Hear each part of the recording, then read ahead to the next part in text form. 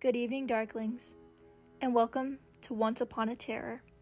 I'm your host, Adelina Hill, and this is the third episode of Once Upon a Terror.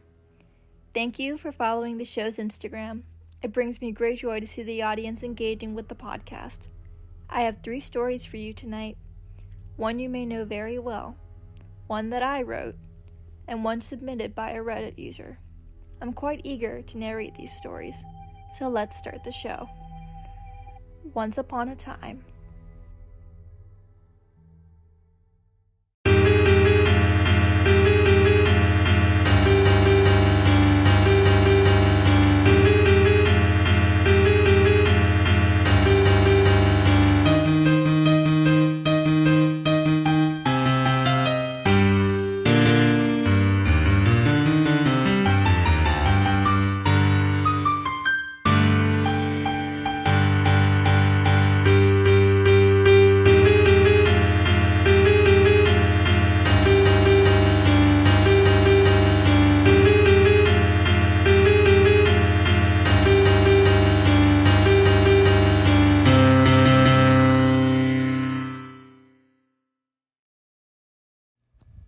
Once Upon a Terror presents My Guardian Angel is a Demon by Reddit user Marcus Dassam.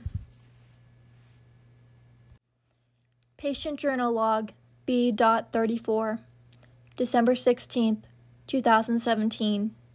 Dr. Velmer's Office for State Psychological Assessment. Testimony of Patient Noel Jones. July 5th, 2015. The worst day of my life. I don't know, nor could I fathom a reason why, but my girlfriend of 2 years decided to break up with me during my best friend's 4th of July party. It was sudden, and it was raw. I broke down completely that day. Normally I might have felt embarrassed showing emotion in public, especially around my friends, given the fact that I was usually a pillar of stoicism and stability. But I couldn't hold up a facade anymore. Not for that. The tears ran freely down my face as she spat out her breakup mantra in the corner of the party room, as strangers and friends looked at us with amusement at my pain. I don't remember much of it. The blaring of the 1970s disco music combined with the drinks drowned out a lot of what she said, but I got the gist. Apparently we weren't compatible anymore, or something. It was utter bullshit, and we both knew it. Not like it mattered. She was the love of my life. I even quit my fucking job for her, to spend more time with her when she said our relationship was on the edge, when she said I wasn't expressing myself enough, or some shit. But I did it for her. For us. I swear on my life I did everything I could. Anything and everything she ever wanted. She made enough money off her dad's back for the both of us to live comfortably, so it seemed reasonable decision at the time for me to quit saving to save our relationship. In retrospect, it was a foolish decision, but I was just 20, and I never expected her to pull the rug out from under me like that. We shared friends. I knew after the breakup, most, if not all of them, would side with her. I truly had nothing. I saw several of them give me side eyes after her talk with me, like I was already a bad, distant memory to them. I felt so lost, so hopeless. It seemed silly looking back. But when your whole life flips on its head like that, it's like drowning without a lifesaver. After a few more numbing drinks and a good cry or two in the bathroom of the party, I walked back to our apartment to collect my stuff. Sitting there, packing up all my belongings in her place was one of the hardest things I've ever done. I felt so numb with sadness, anger, and whatever else was stabbing me in the heart. It's hard to express to you, Doc. I just felt so numb that I wasn't even sure if those emotions were real or imaginary. But they felt real either way. Damn sure they felt real. I remember yanking my clothes out of my dresser, like a robot mindlessly doing its monotonous, meaningless job, when I noticed a long green box in the corner of the closet that was completely covered with dust. You have to understand, I didn't know what it was until I opened it, but just that minuscule spike of curiosity I got from the sight of it drove me out of my grief for just a moment, just long enough to pick it up. It was heavy, really heavy. I knew it had to have been something I forgot through the years. It definitely wasn't new. I watched the dust fill the room with a cloud of gray as I lightly blew on the top of the box. Afterwards, I opened the lid. I'm telling you the full truth, Doc. A black hunting rifle stared back at me, a shimmering gleam of black steel. I remembered what it was. It had been a gift from my late uncle for my 18th birthday. He had always wanted me to get into hunting, but I was never into killing animals for sport. But it really was a beautiful weapon. Made me almost rethink my choice of declining him all those years. I managed to pick it out of its case with some difficulty, feeling it all over, the ridges, the barrel, the stock. Finely crafted, would describe it. The coolness of the steel felt good as I ran it through my fingers. I started estimating its weight, the absolute killing capacity of it. It felt powerful. It made me feel powerful, Doc. That's when I made the decision. The decision that everyone tells you not to take. The decision that everyone tells you is never the answer. The decision that mothers weep over every day of every year. But I made it. Not because I really wanted to, but because I didn't feel like there was any other way out. I was numb to the core of my being, sad beyond sickness, and I just wanted it to be over. Over for good. Slowly I loaded the gun, one bullet after the other, feeling the cold weight of each one in my hands. It really was hard, man, but I still did it. I don't know why. Then I pointed it towards my right eye. I'm sure you've heard this 1,000 times, Doc, but you know how they say your life flashes before your eyes right before you die? Well, I can't exactly say that's true, but something happened in my brain that made me think a second longer than I should have. A second longer than what my trigger finger should have allowed. I thought about my mom back in Michigan, asking me if I would ever come back from college. I remembered the promise I gave her. Of course, I told her. I'll make sure to call every week, too. I remembered the beer I had with my dad as we sat down on the old fishing dock, watching the setting sun the day before I left. You'll be watching this with me again sometime, right? The usual gruffness in his voice was replaced with one of the slight melancholy, and I could have sworn I saw some mist in his eyes. Wouldn't miss it for the world, I replied back, taking another swig of beer. I remembered my friends back home, too. I thought about my friend Andrew and his stupid fucking vending machine he bought on Craigslist that didn't work. He spent $3,000 on it, and it basically went in debt for a piece of scrap metal. The look on his face when he realized that his investment was worthless was so funny. I think I broke a rib cage laughing at it. He hated me for that, but I didn't care. We were so close, and we spent the whole summer finding ways to use it. And honestly, that $3,000 was well spent. Those were good times, Doc. All of those good thoughts and memories, plus a million more that swarm in my clouded mind, gave me that split-second indecision. Some of the things I remembered made the situation I was in feel slightly less damp, slightly more bearable. But my finger was on the trigger, see? And my mind was already set. It was like my head had given commands for it to push down, despite my pleading effort for it to stop. I watched helplessly as it went down further and further and farther until... bang. And let me tell you, it was so fucking loud. I still hear it in my ears sometimes. But before anything else happened, I almost felt a push. It was sudden, and it happened almost simultaneously with the shot. It was so quick I barely noticed it, but it happened. I know that as a fact. But the tremor, the power of the gun was something I had never felt before. My ears rung so loudly, it felt like my head was going to split open. My eyes stung with tears from the smoke, and my leg was on fire from the unexpected recoil. But I was alive. Somehow. With some hesitation, I felt around. First, I felt my face. Intact. Then I felt around my body, as I attempted to clear my eyes from the smoke. Also intact. No blood. I wasn't dead. The smoke dissipated after a few seconds, and I was able to look around the scene. The gun had fallen to the floor with no sign of where the bullet went.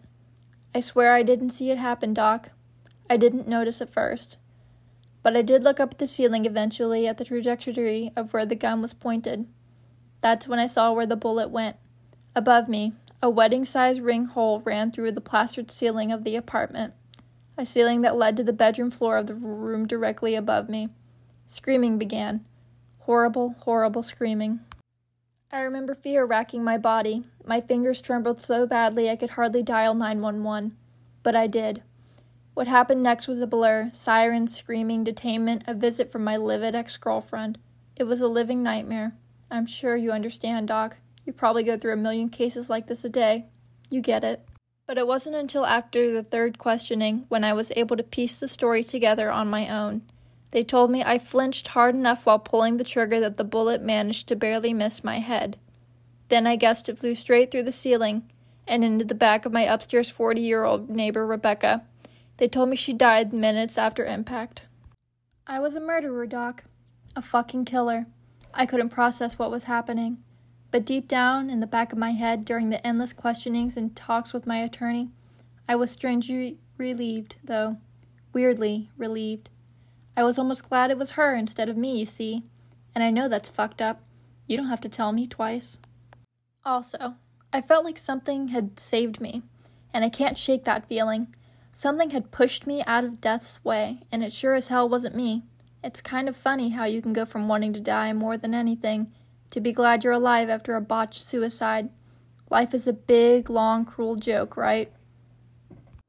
Anyway, initially I was charged with third-degree murder, but the charges were eventually dropped after the family urged the state not to pursue the case. The Robinsons were devout Catholics and believed in my redemption and reconciliation with God or whatever. They reminded me that my guardian angel was watching me over that day, so I must be watching over it too. I was never a religious guy, so it flew over my head. But I had been thinking about those words recently. They also said something about the devil finally getting to Rebecca, which did sting me a little, I admit. I was grateful that they forgave me and pleaded on my behalf, but I still never felt the remorse I should have for them, or Rebecca. It was like I really didn't care that much, and that scares me. It was clear to the prosecutors that I had no motive or malice when I shot that gun. Everything stacked up in my favor legally, but still, I just feel... You understand, right? Well, anyway, despite this, I was sent to rehabilitation, to you, Doc, and my rights to own a gun were revoked for the next 15 years, or until I could get a proper psych test for my mental well-being. But that was to be expected. I didn't really care. I was just glad to be alive. Still am, actually. But one thing I remember vividly out of the whole blur of the situation was the day I was released. I was walking out of the detention center to start rebuilding my fractured life, papers in one hand and a lukewarm coffee in the other, when suddenly I felt a warm breeze blowing on my shoulder. Then I felt a light push. It was strong enough to knock me off my feet, right before I got past the sidewalk to the road. I watched, flat on my ass, as a truck ran the red light through the crosswalk I was about to enter, blasting down the road mere inches away from my face. My adrenaline levels were a wreck after that, but I was alive. I heard on the news later that day that the very same truck got into a crash. I heard there were no survivors. And Doc? I just couldn't help but smile. Maybe I did have a guardian angel on my side after all. End log. I didn't tell you what the story was at the very beginning of the episode, but you will recognize the story. Our next story is called The Telltale Heart by Edgar Allan Poe. True. Nervous. Very, very dreadfully nervous I had been and am. But why will you say that I am mad? The disease had sharpened my senses, not destroyed, not dulled them. Above all was the sense of hearing acute. I heard all things in the heaven and in the earth. I heard many things in hell. How then am I mad? Hearken, and observe how healthily, how calmly I can tell you the whole story. It is impossible to say how first the idea entered my brain, but once conceived, it haunted me day and night. Object there was none. Passion there was none. I loved the old man. He had never wronged me. He had never given me insult. For his gold I had no desire. I think it was his eye. Yes, it was. One of his eyes resembled that of a vulture, a pale blue eye with a film over it. Whenever it fell upon me, my blood ran cold, and so by degrees, very gradually, I made up my mind to take the life of the old man, and thus rid myself of the eye forever. Now this is my point. You fancy me mad. Madmen know nothing. But you should have seen me. You should have seen how wisely I proceeded, with what caution, with what foresight, with what dissimulation I went to work. I was never kinder to the old man than during the whole week before I killed him, and every night, about midnight, I turned the latch of his door and opened it, oh, so gently, and then, when I had made an opening sufficient for my head, I put in a dark lantern, all closed, so that no light shone out, and then I thrust in my head. Oh, you would have laughed to see how cunningly I thrust it in. I moved it slowly, very, very slowly, so that I might not disturb the old man's sleep. It took me an hour to place my whole head within the opening so far I could see him as he lay upon his bed. Ha! Would a madman have been so wise as this? And then, when my head was well in the room, I undid the lantern cautiously, oh, so cautiously, for the hinges creaked. I undid it just so much that a single thread ray fell upon the vulture's eye, and this I did for several long nights, every night, just at midnight. But I found the eye always closed, and so it was impossible to do the work, for it was not the old man who vexed me, but his evil eye. And every morning when the day broke, I went boldly into the chamber, and spoke courageously to him, calling him by name in a hearty tone, and inquiring how he had passed the night. So you see, he would have been a very profound old man, indeed, to suspect that every night, just at 12, I looked in upon him while he slept. Upon the 8th night, I was more than usually cautious in opening the door. A watch's minute hand moved more quickly than did mine. Never before that night had I felt the extent of my own powers, of my sagacity. I could scarcely contain my feelings of triumph to think that there was opening the door, little by little, and he not even to dream of my secret deeds or thoughts. I fairly chuckled at the idea, and perhaps he heard me, for he moved on the bed suddenly, as if startled. Now you may think that I drew back, but no. His room was as black as pitch with the thick darkness, for the shutters were closed, fastened through the fear of robbers, and so I knew that he could not see the opening of the door, and I kept pushing on it steadily. I had my head in, and was about to open the lantern when my thumb slipped upon the tin fastening, and the old man sprang up in bed, crying out, "Who's there?" I kept quite still and said nothing. For a whole hour I did not move a muscle, and in the meantime I did not hear him lie down. He was still sitting up in the bed listening, just as I had done, night after night, hearkening to the death watches in the wall. Presently I hear a slight groan, and I knew it was the groan of mortal terror. It was not a groan of pain or of relief. Oh, no, it was the low stifled sound that arises from the bottom of the soul when overcharged with awe. I knew the sound well. Many a night, just at midnight, when all the world slept, it had welled up from my own bosom, deepening with its dreadful echo the terrors that distracted me. I say I know it well. I knew what the old man felt, and pitied him. Although I chuckled at heart, I knew that he had been lying awake ever since the first slight noise, when he had turned in bed. His fears had been ever since growing upon him. He had been trying to fancy them causeless, but could not. He had been saying to himself, "It is nothing but the wind in the chimney. It is only a mouse crossing the floor."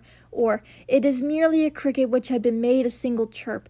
Yes, he has been trying to comfort himself with these superstitions, but he had found all in vain. All in vain, because death, in approaching him, had stalked with his black shadow before him, and enveloped the victim. And it was the mournful influence of the unperceived shadow that caused him to feel, although he neither saw nor heard, to feel the presence of my head within the room. When I had waited a long time, very patiently, without hearing him lie down, I resolved to open a very, very little crevice in the lantern. So I opened it. You cannot imagine how stealthily, until at length a single dim ray, like the thread of a spider, shot out from the crevice and fell upon the vulture's eye. It was open, wide open, and I grew furious as I gazed upon it. I saw it with perfect blue distinctness, all a dull blue, with a hideous veil over it that chilled the very marrow in my bones. But I could see nothing else of the old man's face or person, for I had directed the ray as if by instinct precisely upon the damned spot. And now, have I not told you that what you mistake for madness is but over-acuteness of senses? Now, I say, there came to my ears a low, dull, quick sound, such as a watch makes when enveloped in cotton. I knew that sound well, too. It was the beating of the old man's heart. It increased my fury as the beating of a drum stimulates a soldier into courage. But even yet, I refrained and kept still. I scarcely breathed. I held the lantern motionless. I tried how steadily I could maintain the ray upon the eye. Meantime, the hellish tattoo of the heart increased. It grew quicker and quicker, and louder every instant. The old man's terror must have been extreme. It grew louder, I say, louder every moment. Do you mark me well? I have told you that I am nervous, so I am. And now at the dead hour of the night, amid the dreadful silence of the old house, so strange a noise as this excited me to uncontrollable terror. Yet for some minutes longer I refrained and stood still. But the beating grew louder. I thought the heart must burst, and now a new anxiety seized me. The sound would be heard by a neighbor. The old man's hour had come. With a loud yell I threw open the lantern and leaped into the room. He shrieked once only. In an instant I dragged him to the floor and pulled him heavy bed over him. Then I smiled gaily to find the deed so far done. But for many minutes the heart beat on with a muffled sound. This, however, did not vex me. It would not be heard through the wall. At length it ceased. The old man was dead. I removed the bed and examined the corpse. Yes, he was a stone dead. I placed my hand upon the heart and held it there many minutes. There was no pulsation. He was stone dead. His eye would trouble me no more. If you still think me mad, you will think so no longer when I describe the wise precautions I took from the concealment of the body. The night waned, and I worked hastily but in silence. First of all, I dismembered the corpse. I cut off the head and the arms and the legs. I then took up 3 planks from the floor of the chamber and disposed them all between the scantlings. I then replaced the boards so cleverly, so cunningly, that no human eye, not even his, could have detected anything wrong. There was nothing to wash out, no stain of any kind, no blood spot whatever. I had been too wary for that. A tub had caught all. When I made an end of these labors, it was 4 o'clock, still dark as midnight. As the bell sounded the hour, there came a knocking at the street door. I went down to open it with a light heart. For what now I to fear? There entered 3 men, who introduced themselves with perfect suavity as officers of the police. A shriek had been heard by a neighbor during the night. Suspicion of foul play had been aroused. Information had been lodged at the police office, and they, the officers, had been deputed to search the premises. I smiled. For what had I to fear? I bade the gentleman welcome. The shriek, I said, was my own in a dream. The old man I mentioned was absent in the country. I took my visitors all over the house. I bade them search well. I led them at length to his chamber. I showed them his treasures, secure, undisturbed in the enthusiasm of my confidence.